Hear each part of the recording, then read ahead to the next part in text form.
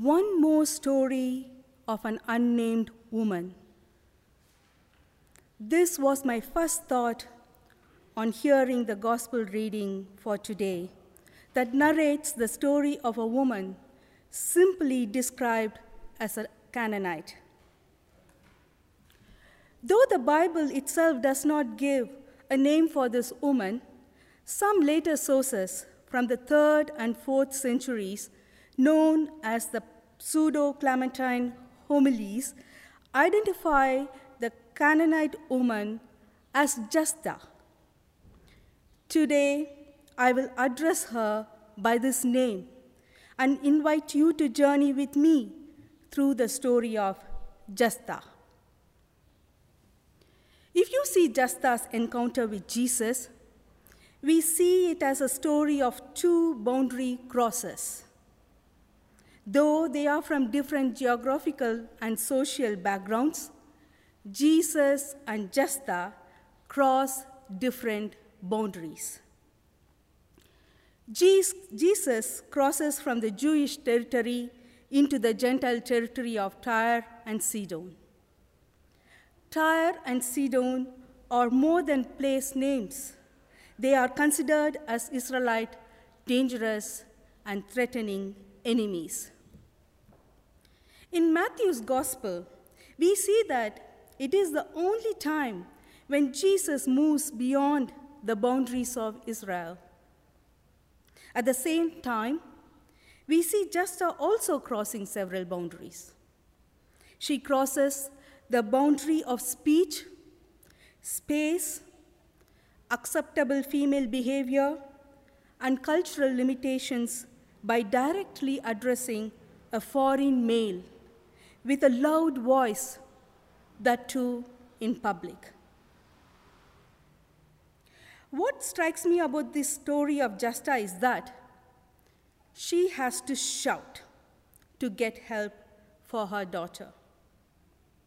She is considered by the disciples to be an inconvenience, but nevertheless, she persists. Importantly, her persistence is recognized as faith by Jesus. Matthew even puts the liturgical phrase used by the early Christian community, "Have mercy on me, Lord, Son of David," on Jasta's lips to communicate the idea that our cries for help were also acts of prayer. We see many Jastas today who have to take up the unconventional ways of gaining attention. These include our sisters and brothers from the Black Lives Matter movement, the gender justice movement, the Dalit and Adivasi and indigenous peoples movement, youth movement, and many other movements who have to take up protest in order to be heard. If we look at our churches, we witness it in the cries of the several who have been denied participation in ministry and leadership on the basis of who they are. One example of modern-day Jastas comes from Liberia, one of the countries we pray for today.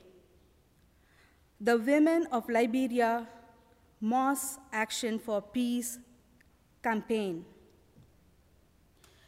During the civil war in Liberia, both Christian and Muslim women led a movement for peace that pressured Liberian men to pursue peace or lose physical intimacy with their wives. Also known as the Women in White, they perfected the act of corridor lobbying that involved pressurizing negotiators to come up with concrete resolutions during peace talks. These women would block all entry and exit points, including windows in order to prevent negotiators from leaving the talks without a resolution. These challenging stories of today's Jasta challenge us to think, how is the church responding to their shouts and cries? Today, the challenge for all those in power is to respond to the cries of the several Justas around us. For this, the church needs to learn to become a bit more like Jesus. This scriptural passage is a challenging one to understand and justify the behavior of Jesus. Initially, Jesus seems non-responsive to the woman. However, later his reaction is rude and shocking, especially when he refers to the woman and her daughter as dogs. People over the centuries have struggled to interpret the answer of Jesus. Some say he was trying to test the woman's faith, and others say that the term for dogs was an affectionate term and used widely. For me, what comes across strongly in the text is Jesus' willingness to change his position after hearing the words of Jasta.